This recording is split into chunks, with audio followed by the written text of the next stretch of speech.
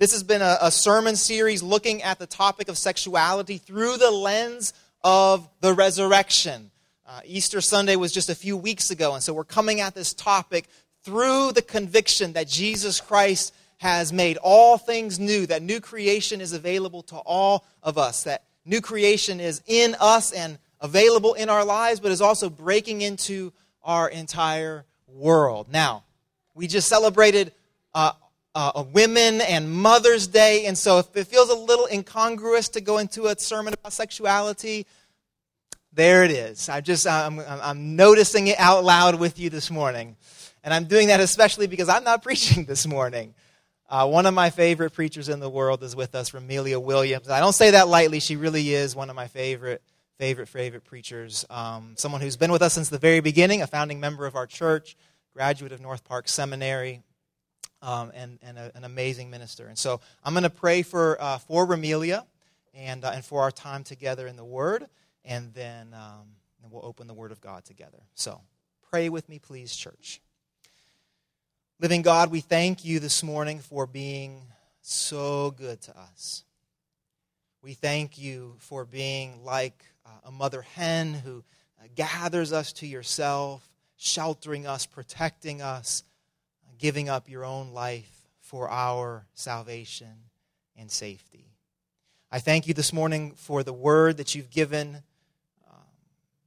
to this woman of God, that she's heard from you, that you've given her enough, that everything that you've given to her will now be reinterpreted for the good of your people. So I pray that she would stand confidently in your word this morning, that she would recall in the deep places of her spirit your goodness to her throughout her life, that she would speak and preach with authority. And Spirit of God, we ask that you would interpret for us not simply the words, but the actions that you desire, the healing that you desire, the transformation that you desire in our lives. In Jesus' name, amen. Can we welcome Amelia, please?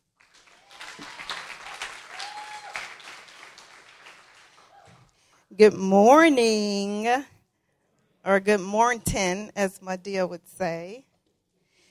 So happy Mother's Day to all the mothers in the room, and I am incredibly grateful to my pastor who has me preaching about sexuality on Mother's Day, okay? So I love that we are a multiracial, multicultural church, because in that context, we don't intend to throw all of us into a melting pot and assimilate, but instead we intend to celebrate who each of us are in our diversity. And so having said that, as an African-American woman in the black church, I am used to coming into church on Mother's Day with the mothers in their whites and their huge hats, and they are ready to celebrate and ready to go to dinner after. And so if you go to dinner with your mother or lunch this evening, and she asks you what was the context of what was preached in the Sunday morning service, just tell her we talked about Jesus. Just Jesus. Talked about Jesus. I can promise you that I will say his name at least one time, and so you would not be lying. So now that I have fully made my pastor feel really bad, which was my intention, I can now continue. So like Pastor David said, my name is Amelia. For the guests in the room, one of the charter members of the church, and a year-old graduate of North Park Theological Seminary. And I am currently in the call process, which is a really cute way of saying I'm a pastor without a job. And so these days, probably for the past year or so, Michelle was just saying you haven't heard me preach in a while. And if I'm not here, I am preaching at a conference or a retreat or another church in the name of attempting to employ myself. So I am very grateful to be with my church family this morning, to be able to share the word with you on today. Sexuality for neighbor's good. Sexuality for neighbor's good. It kind of sounds like I'm going to preach about Christian orgies or something, but that is not what we're talking about today. So if you have any, let me lower your expectations, and hopefully you will understand better what it means to think about sexuality for neighbor's good. So as we think about sexuality, we've been biologically informed, legally informed, ethically informed, even both culturally informed and influenced. And so this sermon series is really about what does theology say about sexuality. And I am incredibly grateful for our church, for preaching this sermon series. For me, myself, my parents never had a conversation with me ever, then or now, about the birds and the bees. And so everything I learned about sexuality was from friends and culture. And so I'm incredibly grateful to be able to receive a theological construct as it relates to sexuality. And so I hope that you're able to gain that from this sermon series and then from this sermon today. And so this sermon series is not about answering yes or no questions about sexuality, but our intention, I think, Pastor David, is to really give just a theological, larger, broader framework for understanding sexuality that we can then use to springboard into deeper conversations that we want to have about sexuality. Sexuality for neighbor's good. And let me just say, I don't see any of my babies in the sanctuary, but it's probably not conducive for, I will say, conversational little ones. So just for your information. Sexuality for neighbor's good. Sexuality and the other. And so this sermon will focus specifically on sexuality and how our sexuality affects the other. So one of the frameworks that I'm going to use to talk about sexuality and the other are two books by two women that I don't remember their names, but Pastor David will put it on the website or have it in the bulletin next week, note to self. But these women, Marva Dawn is one of them. These women talk about human sexuality from a position of naming two parts of our sexuality. So there's genital sexuality, and there's this idea of social sexuality. So stay with me, because that term, social sexuality, didn't rub me the right way either the first time I read it. And it really took a lot of reading to really understand her context. So stay with me. So there's genital sexuality, and then there is social sexuality, which I also kind of name as intimacy or fellowship. So sexuality is a fundamental longing of the soul that can be broken down into these two categories. And there are many, many ways to talk about sexuality. But for our context today, this is where we're going to begin. So let's look at Genesis. We're going to read a lot of scripture this morning. And so I'm going to less preach than I am going to teach. And so if you can pull out your Bibles in whatever form you have them this morning, that will be very helpful to follow along with me. So we're going to start in Genesis, the second chapter. And Pastor Michelle talked a few weeks back in her creation narrative series about the Genesis text and how they are two separate creation stories, but just two different perspectives around how creation was created. And so Genesis 2:24-25.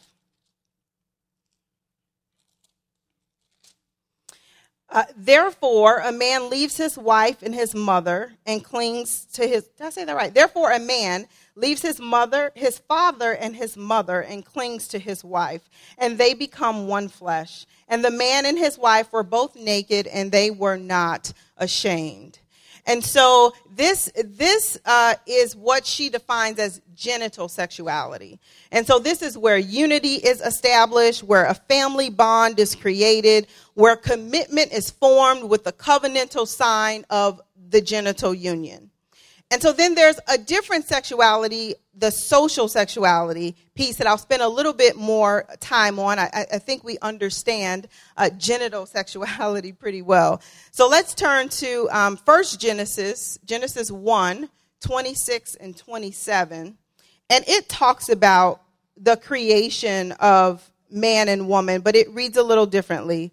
Verse 26, 1 and 26. Then God said, let us make humankind in our image, according to our likeness, and let them have dominion over the fish of the sea, and over the birds of the air, and over the cattle, and over all the wild animals of the earth, and over every creeping thing that creeps upon the earth.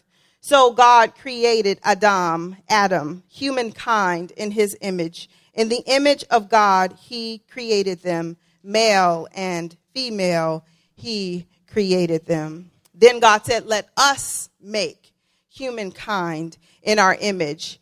Human beings, and this is what Dawn writes in her book, Marva Dawn, human beings are especially created to image God.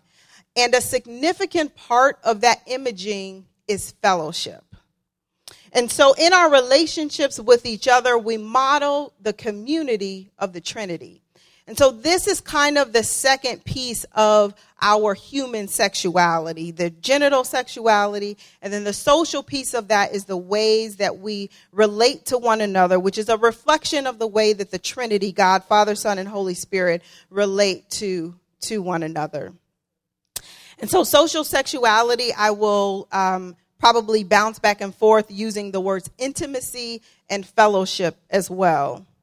But with social sexuality, there's a desire for depth and relational connection that is independent of the desire for genital sex.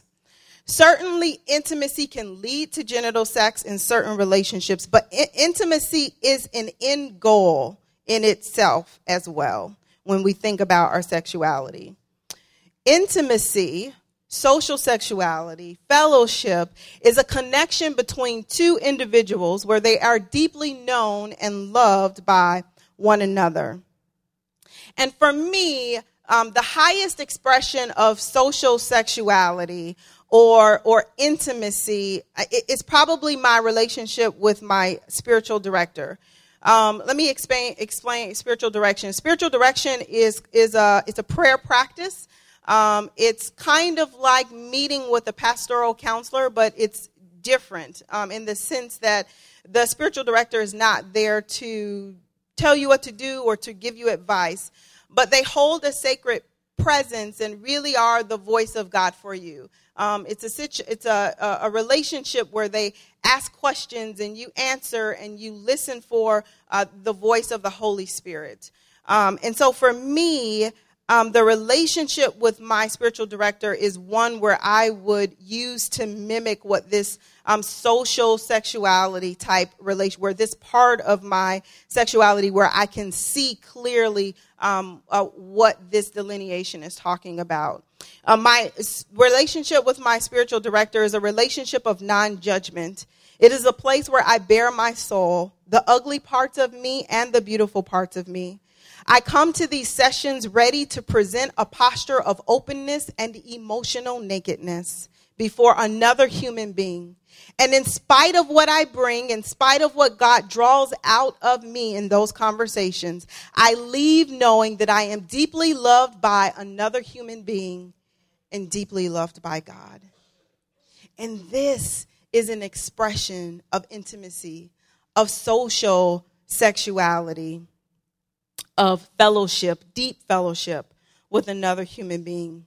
And in this regard, I can also think of my connection with a great group of girlfriends I've known for probably more than 2 decades now. I don't want to date myself. We went to college together. There are 6 of us. And though we all live in different time zones, we remain connected and committed to our friendship. And we know the deep joys and the deep pains of one another's stories and lives. And it really is that transparency and that acceptance that really draws us together as friends. Another expression of that intimacy and social sexuality that does not involve an expression of genital sexuality. And then another encounter happened this morning. I actually walked in the building today, and I am just have an incredibly nervous, anxious spirit for some reason this morning. And I walked in. I'm usually like a really good, like poker face, like you don't know what's going on inside. And I walked in, and John, who normally always got something to say, you know, he's looking at me real crazy with a funny face, and I just know something crazy finna come out his mouth, so I just like turn away from him. And then I look at Michelle, and she has the same like perplexed look on her face, like, okay, what's going on with you? And so then I realized that the two of them, that we have relationship in such a way, in such an intimate way, that they could look at me without me expressing anything about, and I thought I was fully hiding it very well. And they easily looked at me and could look into my soul and say, no, it's something going on. There's something going on here. And Marquita did the same thing this morning. And so these are examples of relationships of deep commitment and connection and intimacy and fellowship that have nothing to do with genital sex, but they are a part of our human sexuality. And it's a presentation of what we bring to the world when we move through the world as human beings. And being that this is a part of the creation narratives, it is part of the way that God imaged us as human beings, not only as those who exhibit a genital sexuality, but also those who exhibit intimacy and fellowship and a social sexuality as well. If we are created in the image of God, then these Genesis texts reveal that our sexuality is a reflection of the character of God. And I would say those characteristics as displayed in these two texts are covenant and community. Genital sexuality being a covenant and social sexuality being community. Genital sexuality is a signpost of God's way of covenanting with us, making unbreakable promises to us. And then social sexuality or intimacy is a picture of perfect fellowship, the Father, the Son, and the Holy Spirit, in a union that allows each of them to maintain their own essence. The Father is not the Son, and the Son is not the Father, but each maintains their own uniqueness, yet each is still God, a part of the fellowshipping community of the Trinity. This is a part of our human sexuality, to exhibit both the genital sexuality and social sexuality, covenant and community, one flesh family bond and relational connection. And so sexuality is a broad definition of our embodied beings, of which sexual intercourse is only a part. For those sexually celibate beings in the room this morning, I believe that we've been lied to about intimacy. We have been told that the only place for us to bear our whole self is to the man or woman we marry or date, such that we conceal deeply intimate parts of our soul, waiting for the big reveal to some poor unsuspecting spouse who is overwhelmed by the outpouring of a compacted soul.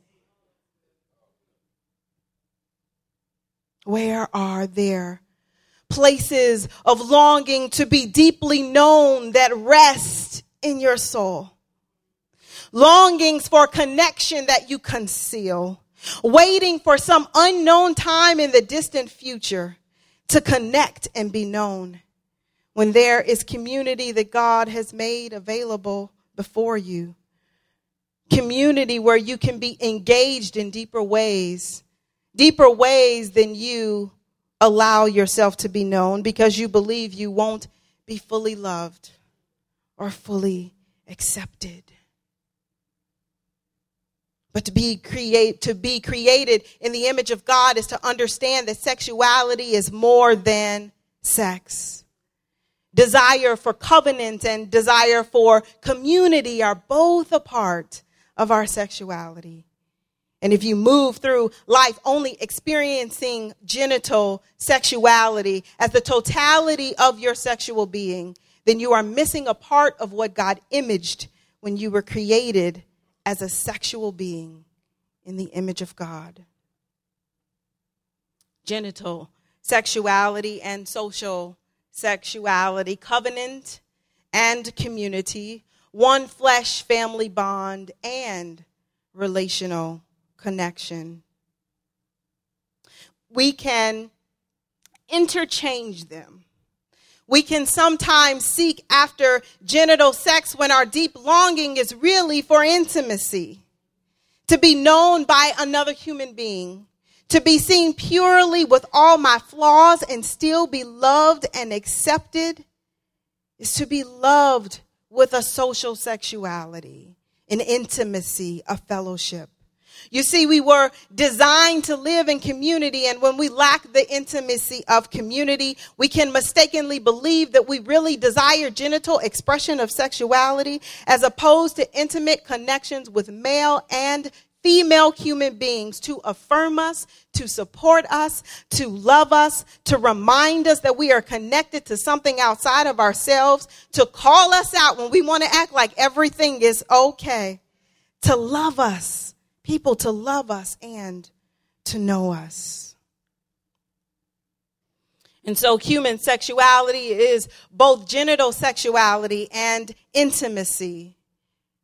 And do we, and here's a question that our text wants, the direction that I want to go this morning is, do we distinguish which is our real goal when we engage with another? Do we distinguish what is our real goal when we engage with another? And so this is kind of the focus of what we will be really thinking about when we think about sexuality for neighbor's good. How does our genital sexuality affect the other from a social sexuality perspective? How does our genital sexuality affect the other from a social sexuality perspective? And to talk about this, I'm going to use a subject that's very near and dear to my heart. About 3 years ago, I started a ministry at our church called Mending the Soul. And Mending the Soul is a ministry to the abused, to women and men who have been sexually, emotionally, physically, verbally abused. And it's a 12-week curriculum where women come together, or men, in a community, and they talk about the places where they have been abused, the ways that they have been disconnected from community as a result of that abuse. And so what I can tell you after sitting through many groups and listening to the stories of many women whose genital sexuality has been abused, there's a common theme in these women's stories. And the theme is that the abuse of their genital sexuality marred their social sexuality. The abuse of their genital sexuality marred their sense of social sexuality. The abuse of her genital sexuality distorted her image of self, her image of God, and her image of those around her, and her ability to connect or not to connect with them.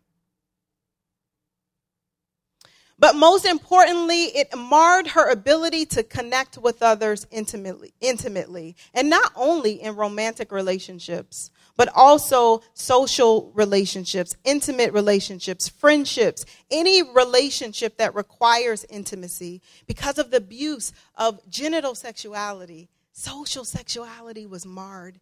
And so the point that I want us to see and hope that we can see this morning is that there's an interconnectedness, that we move through the world, and we were created by God with a genital sexuality, but there's another piece of that that we miss and that we don't often talk about. There is such an interconnectedness between who we are as sexual beings and who we are as spiritual beings. An interconnectedness between our genital sexuality and our social sexuality. When genital sexuality is abused, it's not just a thing that happens in the moment, but there are repercussions for the abused person's soul. And so the next text that I want to look at is the story of Tamar, which is found in 2 Samuel. And if you could turn with me there, and I will also read it in your hearing. 2 Samuel 13, and I'm going to read verses 1 through 22. Some time passed. David's son Absalom had a beautiful sister whose name was Tamar, and David's son Amnon fell in love with her. Amnon was so tormented that he made himself ill because of his sister Tamar, for she was a virgin, and it seemed impossible to Amnon to do anything to her. But Amnon had a friend whose name was Jonadab, the son of David's brother Shemiah, and Jonadab was a very crafty man. He said to him, "O son of the king, why are you so haggard morning after morning? Will you not tell me?" Amnon said to him, "I love Tamar, my brother Absalom's sister." Jonadab said to him, "Lie down on your bed and pretend to be ill, and when your father comes to see you, say to him, 'Let my sister Tamar come and give me something to eat, and prepare the food in my sight, so that I might eat it, see it, and eat it from her hand.'" So Amnon lay down and pretended to be ill. And when the king came to see him, Amnon said to the king, "Please let my sister Tamar come and make a couple of cakes in my sight, that I might eat from her hand." Then David sent home to Tamar, saying, "Go to your brother Amnon's house and prepare food for him." So Tamar went to her brother Amnon's house where he was lying down. She took dough and she kneaded it, and she made cakes in his sight and baked the cakes. Then she took the pan and set them out before him, but he refused to eat. Amnon said, "Send out everyone from me." So everyone went out from him. Then Amnon said to Tamar, "Bring the food into the chamber so that I may eat from your hand." So Tamar took the cakes she had made and brought them into the chamber to her brother Amnon. But when she brought them near him to eat, he took hold of her and said, "Come, lie with me, my sister." She answered him, "No, my brother, don't force me, for such a thing. It should not be done in Israel. Do not do anything so vile. As for me, where could I carry my shame? And as for you, would be as one of the scoundrels in Israel. Now, therefore, I beg you, speak to the king, for he will not withhold me from you." But he would not listen to her. And being stronger than she, he forced her and lay with her. He raped her. Then Amnon was seized with a very great loathing for her. Indeed, his loathing was even greater than the lust he had felt for her. Amnon said to her, "Get out." But she said to him, "No, my brother, for this wrong in sending me away is greater than the other that you have done to me." But he would not listen to her. He called the young man who served him and said, "Put this woman out of my presence and bolt the door after her." Now she was wearing a long robe with sleeves, for this is how the virgin daughters of the king were clothed in earlier times. So his servant put her out and bolted the door after her. But Tamar put ashes on her head and tore the long robe that she was wearing. She put her hand in her head and went away, crying aloud as she went. Her brother Absalom said to her, "Has Amnon, your brother, been with you?" "Be quiet for now, my sister. He is your brother. Do not take this to heart." So Tamar remained a desolate woman in her brother Absalom's house. When King David heard of these things, he became very angry. But he would not punish his son Amnon because he loved him, for he was his firstborn. But Absalom spoke to Amnon neither bad nor good, for Absalom hated Amnon because he had raped his sister Tamar.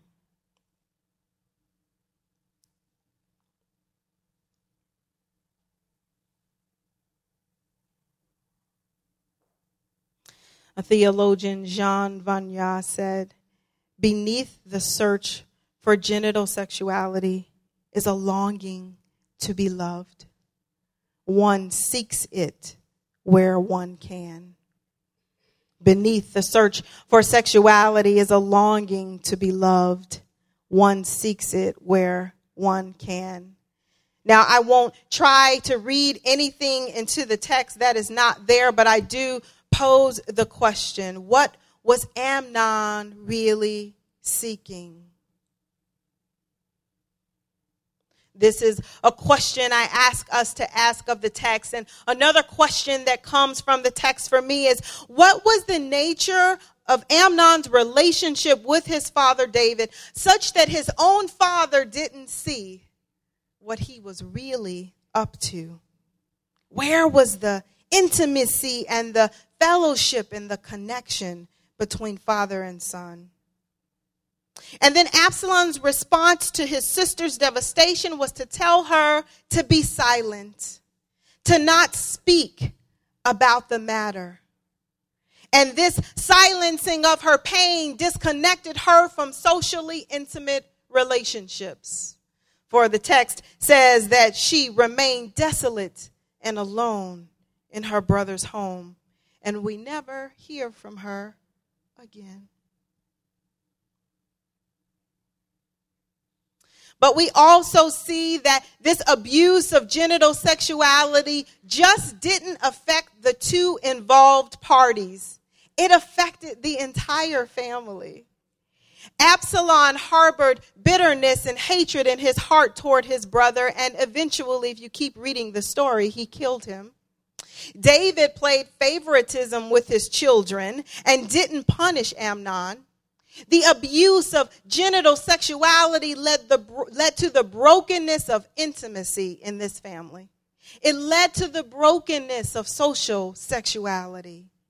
And so when we try and separate this idea of intimacy and social sexuality from a genital sexuality, it doesn't work. They're intertwined. And Pastor David, as he talked about sexuality, continuously says it's not a private thing. We think it's a private thing, but it has public repercussions. And so if we want to think even deeper about this saga between Amnon and his family, let's take a look just one chapter back, 2 Samuel 11. 2 Samuel 11, and I'll read verses 1 through 5. In the spring of the year, the time when kings go out to battle, David sent Joab with his officers and all Israel with him. They ravaged the Ammonites and besieged Rabbah, but David remained at Jerusalem. It happened late one afternoon when David rose from his couch and was walking about on the roof of the king's house that he saw from the roof a woman bathing. The woman was very beautiful. David sent someone to inquire about the woman. It was reported, "This is Bathsheba, daughter of Eliam, the wife of Uriah the Hittite." So David sent messengers to get her, and she came to him, and he lied with her. Now she was purifying herself after her period. Then she returned to her house. The woman conceived, and she sent and told David, "I am pregnant." And we know the rest of the story. David had Bathsheba's husband killed because her husband had been a faithful servant, and David did not want to face him with his ugly sin. So what started as genital sexuality between two people, between David and Bathsheba, ended in a saga of betrayal and murder. Pursuit of genital sexuality revealed a lack of intimacy and deep connectedness between David and one of his most faithful servants. So much so that he would rather kill him than expose the ugliness. That he would rather kill him than risk intimacy with him. And so think about that for a moment. That intimacy could be more difficult than genital sexuality. That the vulnerability of knowing one another deeply is more risque than genitally connecting sexually with another. Genital sexuality and intimacy, they are interlinked and fully connected.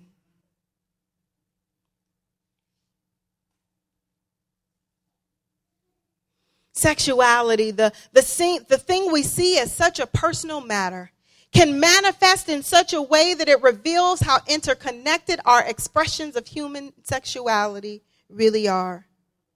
The reality is that David's son Amnon has really just mimicked his father's behavior, only a little closer to home. From Bathsheba to Tamar, the brokenness of David's sexuality affected his family. And so we think about sexuality as a private matter, but sexuality really is, as foolish as it sounds, it really is a communal matter. And thus, we can talk about sexuality for neighbor's good and not be talking about Christian orgies, right? So now, okay, I hope you're understanding a little bit better sexuality for neighbor's good and what those implications are.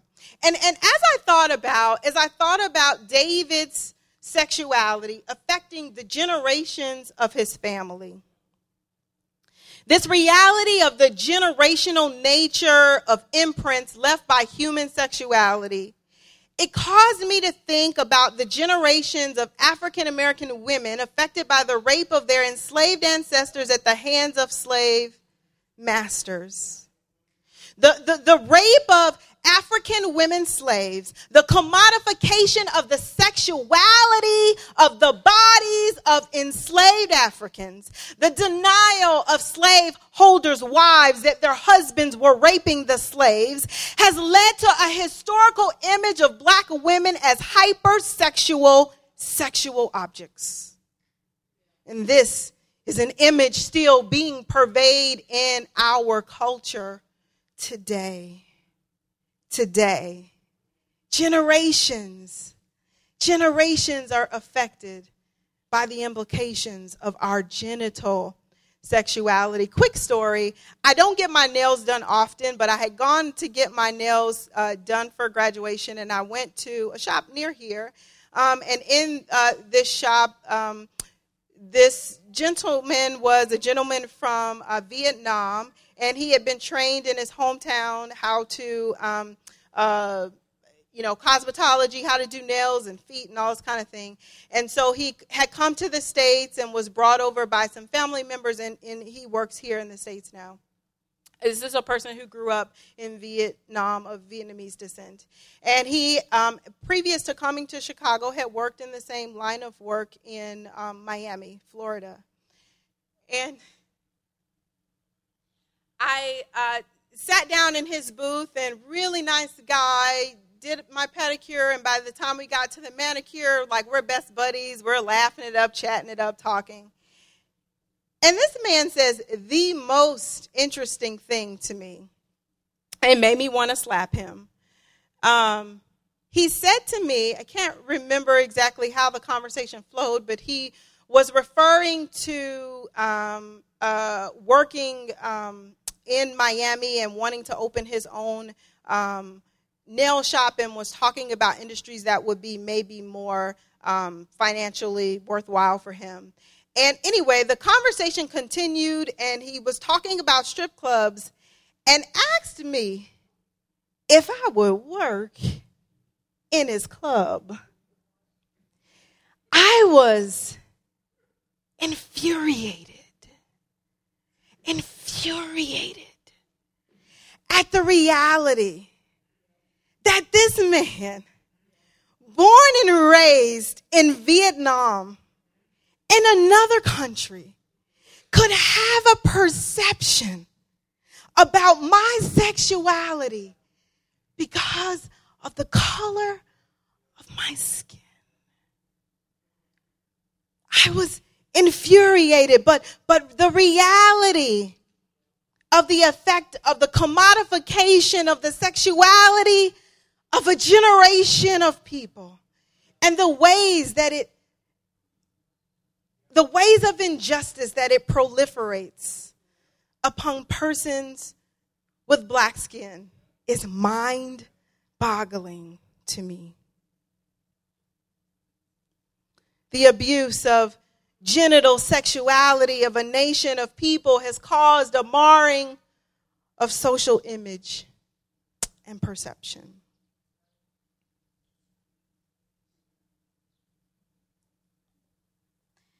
And then our final text, if you can turn with me to 1 Corinthians 5.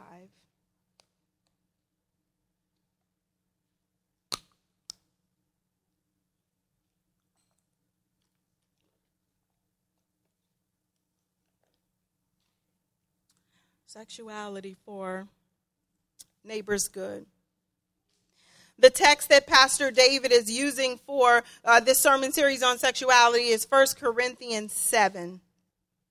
And I am always interested in what the text before and after the text that you're studying have to say about the text that you are studying. And so the text that I want us to look at is 1 Corinthians 5. Which is a text that speaks to the nature of what the main text that we have been studying talks about. And so I will read in our hearing 1 Corinthians 5. I'll read verses 1 through 5 and then 9 through 13. And this is Paul talking to the Corinthian church. It is actually reported that there is sexual immorality among you, and a kind that is not even found among pagans. For a man is living with his father's wife. And you are arrogant. Should you not rather have mourned, so that he who has done this would have been removed from among you? For though absent in body, I am present in spirit. And as if present, I have already pronounced judgment in the name of the Lord Jesus on the man who has done such a thing. When you are assembled and my spirit is present with the power of our Lord Jesus, you are to hand this man over to Satan for the destruction of the flesh, so that his spirit may be saved in the day of the Lord. And drop down to verses 9 through 13.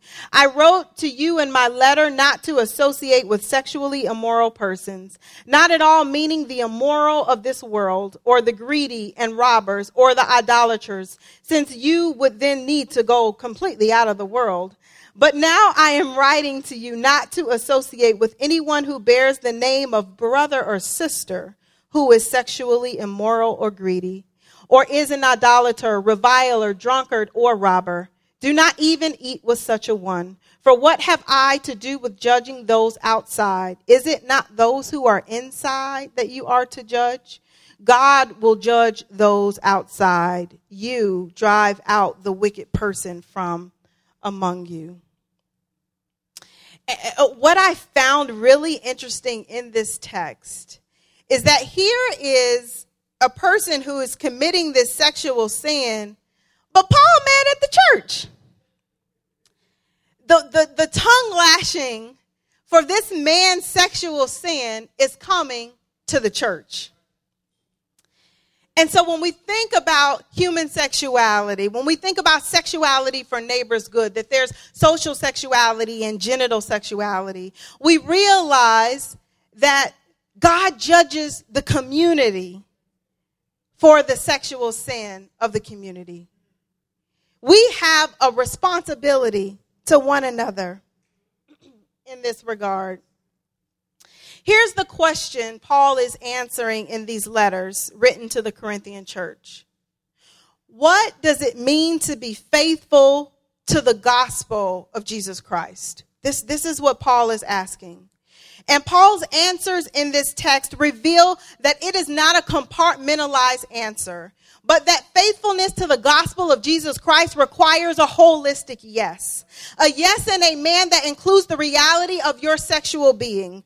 You don't fully live out the gospel when you serve God only intellectually. I know the scriptures, I can quote them. Only empathetically, I sit with my brother in love. I went to the hospital when your mama was sick. Only legalistically, you going to hell because you committed so-and-so sin. Only ethically, only culturally, I go to church because it's Sunday and it's Mother's Day. Not only from a social justice perspective, I marched with my brothers and sisters, but the presence of the living God comes to judge us today about how our sexuality is also subject to the gospel of Jesus Christ for our neighbor's good. It is not one of these alone, but God calls us to be faithful to the gospel of Jesus Christ in a more holistic manner that includes our sexual being and the way that it impacts those around us. Paul is not calling out the sinners, but he is tongue lashing the whole congregation.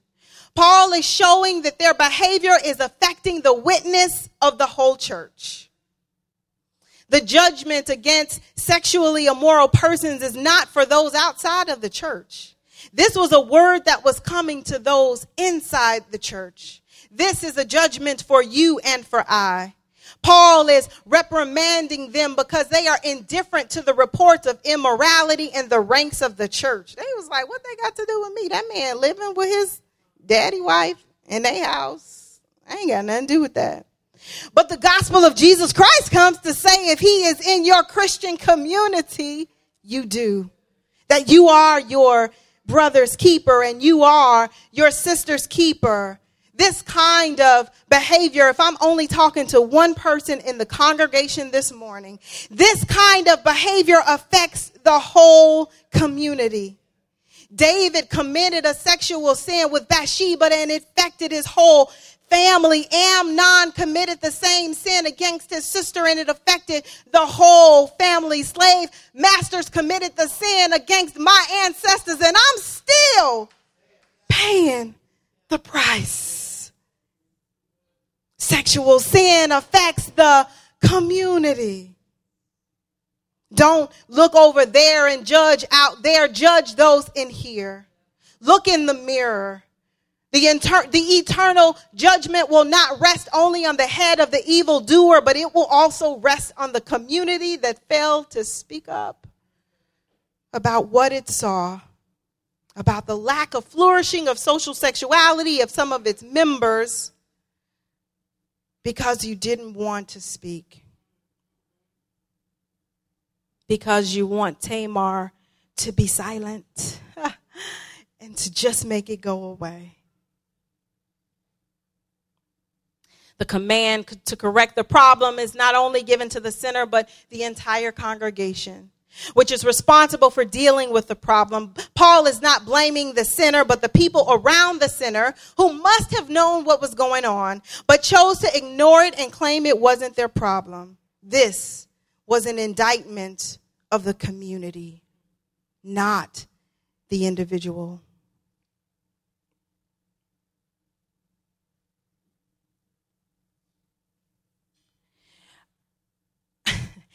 I was going to make a reference to Bill Clinton and Monica Lewinsky. And then I was like, our church members are kind of young. But I'll just go for it. Okay. Your laughter tells me you do know. Okay. So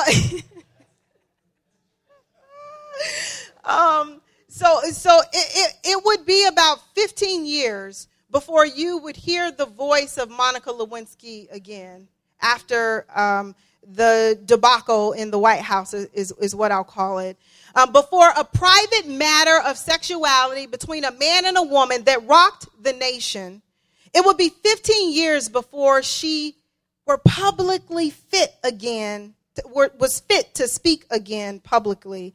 And she actually did a very good TED Talk about her mental anguish and cyberbullying. And Monica Lewinsky, she participated, but the man who was the man was involved. He was older. He was in a place of authority over her as her boss. He misused his authority for personal sexual gain. And so whether you think right or wrong, love or hate Bill Clinton, whatever your personal opinion of Monica Lewinsky, I think we can all agree that their personal sexuality literally affected a nation of people. Their genital sexuality affected the social sexuality of a nation of people. Their personal sexual affair almost caused a president to be impeached. Not to mention the anguish that caused his wife and family and Monica Lewinsky's family, who then was very suicidal and experienced a lot of mental anguish as a result of what happened after. And so this morning, I just come to say to us as a community that these types of sins are sins of not just the one who has sinned, not just the one who have been caught in the act, but it is an indictment of the community. And so the question that I come to ask us this morning is there someone in your life that you are not holding accountable for the sin of their lustful, immoral, shameless sexuality and the ways that it is having an effect on a beloved son or daughter of God?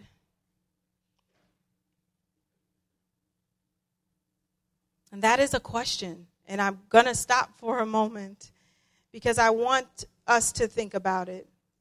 And this message comes, now I believe that when I speak prophetically, that the words that I speak are not words that you are hearing for the first time, but they are words that God has been dealing with you in your own heart. And just now in this moment, I can think of a situation in my own life that I've been avoiding probably for 2 years, of someone who has named to me sexual sin that is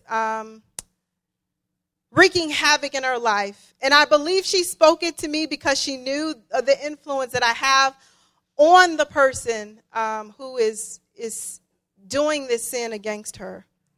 And so this comes even as a conviction to me right now in this moment of a way that God has given me. And here's what Paul was saying to the church. I have given you spiritual authority to judge the wickedness in the community. I have given you the spiritual authority to judge it and to call it out. And if you don't judge it and if you don't call it out, the sin and the blood are on your hand and your head also, because they are your brother and your sister. And so I ask you, where in your life is God calling you to be accountable, to stand up, to speak, to advocate for a victim who has been silenced? There is a call for us to judge one another in this area. And this letter is sent to the church as pastoral counsel for issues that have come up in the church. And could this maybe even be encouragement for you to find a pastor or a community group member to talk to about your own issues of sexuality? Because I hope that if you don't remember anything else that has been talked about in this sermon series, I pray that you come to realize that your sexuality is part of your spirituality. That human sexuality is a part of who you are, whether you try to deny it or hide it or not speak about it. It is a part of who you are because it's the way God made you. It's the way that you show up in the world as a gendered being, as a sexual being. It's a part of how you function spiritually. And so this is a call to you in the same way that it was a pastoral call to the Corinthian church. Here's my conclusion, and then I'm going to ask us to just enter a moment of silence that I will lead us in. Corinth was a large city. It was the capital of Rome, with various ethnic, cultural, and religious influences abounding in the city. And there in this church were mostly non-Jewish, non-circumcised folk in this congregation. So these were the common folk that likely came to the church with various interpretations about sexuality because they were Gentiles. And as these Gentiles reflected on their past pagan lifestyles and the previous ways they viewed sexuality, Paul is asking them to consider how their thoughts and practices line up with or turn them away from God.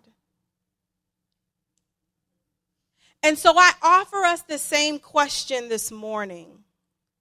There are thoughts, perceptions, views, expectations that you have of your sexuality that have been given to you by the world, by our culture. And if you take those thoughts and perceptions and line them up with your Christian understanding and context, where are their points of discrepancy?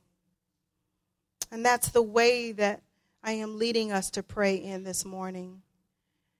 And so now if you can just enter a posture of silence, I'm just going to lead us into a moment of silence and ask some questions that I want you to just answer in your own heart, in your own being.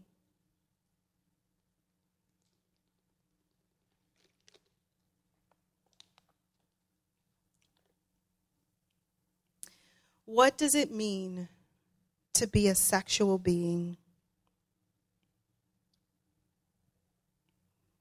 What does it mean to be a sexual being?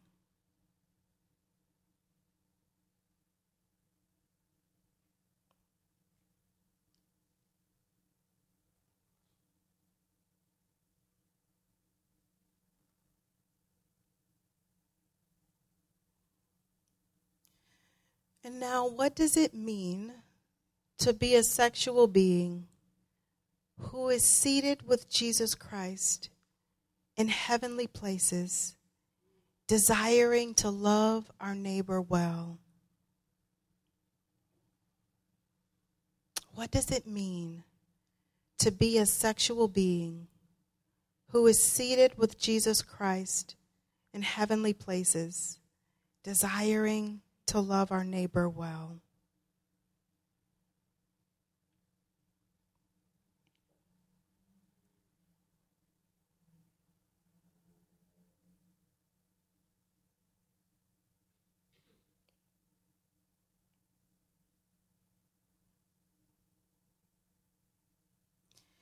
In these next moments, I'm going to ask you that if there are places in your heart where you need to ask forgiveness for ways that you have abused another's image of self as a beloved creation of God, marring their sense of social sexuality, their sense of intimacy, their ability to form intimate relationships with others where trust is necessary.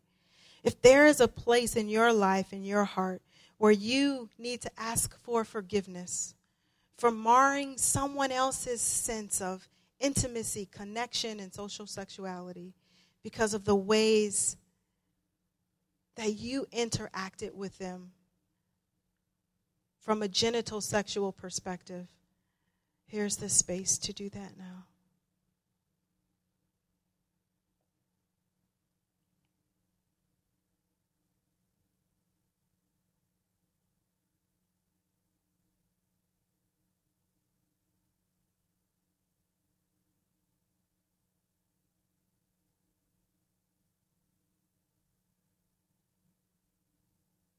Jesus is the mediator.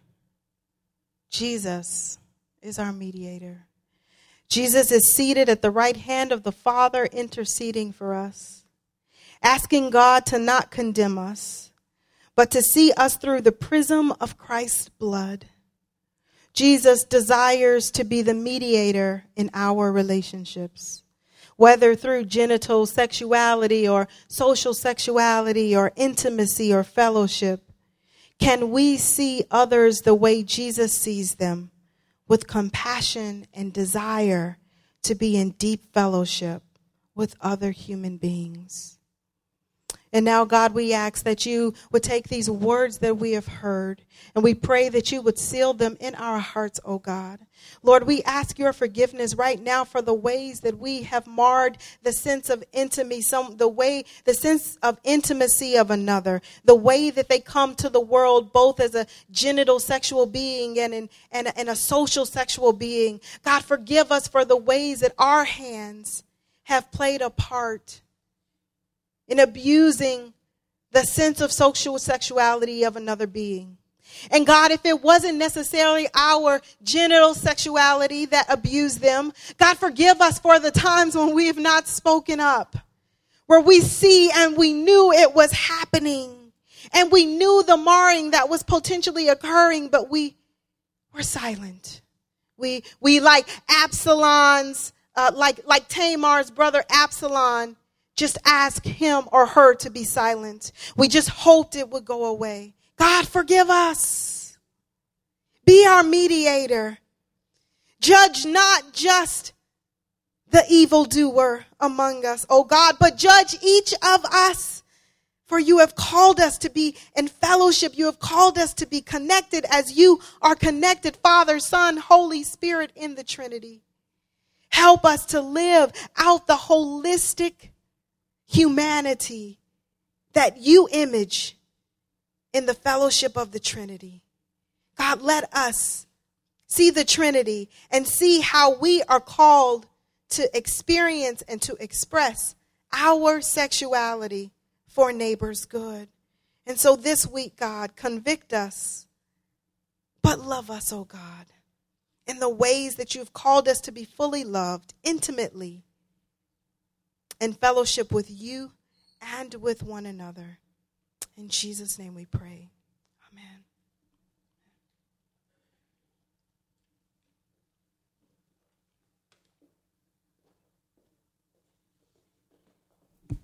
Can we thank Ramelia this morning?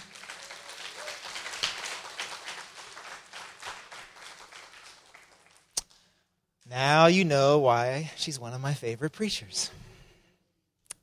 Because you did some work. Here's kind of my only follow-up is particularly given Ramelia's reminder of the communal context of our sexuality. If there's any point in you of conviction or of desperation or of confession or of a desire for healing, that is not for you to walk out today holding to yourself. Amen? Am I right in saying that would have missed the entire point of your sermon? So find Ramelia after the service, myself, Pastor Michelle, someone you know here in the church, and just ask for some time for prayer, for conversation, for follow-up. If you need more follow-up beyond that or more expertise beyond what we have available, we have those connections and we will make sure that happens today. But do not walk away from here in any sense of loneliness or isolation. Can we say amen to that? That is not the gift and the call of God for our lives.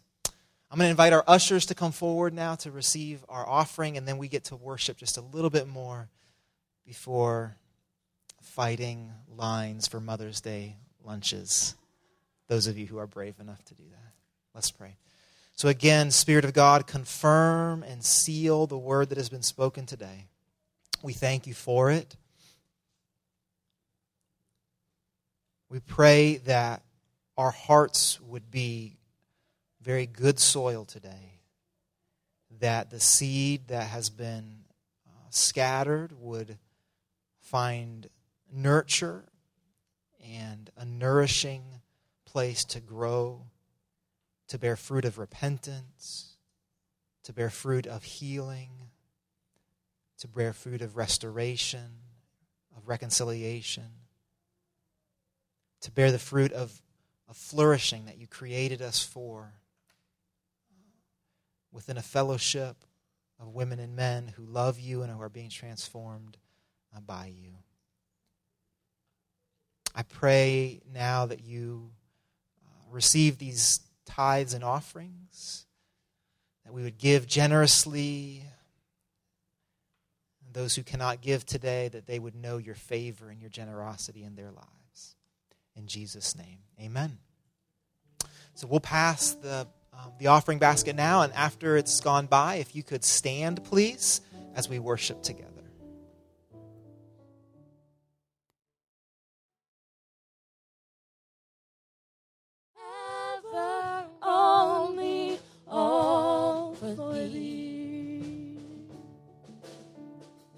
Amen. Amen. Again, happy Mother's Day to all the mothers. And just remember, we talked about Jesus, okay? Just talked about Jesus when your mama asked. We talked about Jesus. Okay, I'm going to just send us out with Paul's words to the Corinthian church. And Paul said, I am not this is the Message version. I am not responsible for what the outsiders do. But don't we have some responsibility for those within our community of believers? God decides on the outsiders. But we need to decide when our brothers and sisters are out of line, and if necessary, clean house. And so I say, go with God this week on the wings of love. God, carry us out this week on the wings of your love, but God, carry us out not individually, but collectively. Reminding us, oh God, that you have called us to be in community, that we might love and support and have a way of having intimate connection with one another that mimics your connection, Father, Son, and Holy Spirit. And so God, use us to be intimate lovers of one another. And I thank you, God, and love you, God, for each and every individual in this congregation that you have sent to love me that way. God, let us be thankful and grateful this week for those people that you have sent to be in intimate connection with us. And let us celebrate that today, starting with our mothers and those who represent mothers to us. In Jesus' name I pray. Amen. Amen.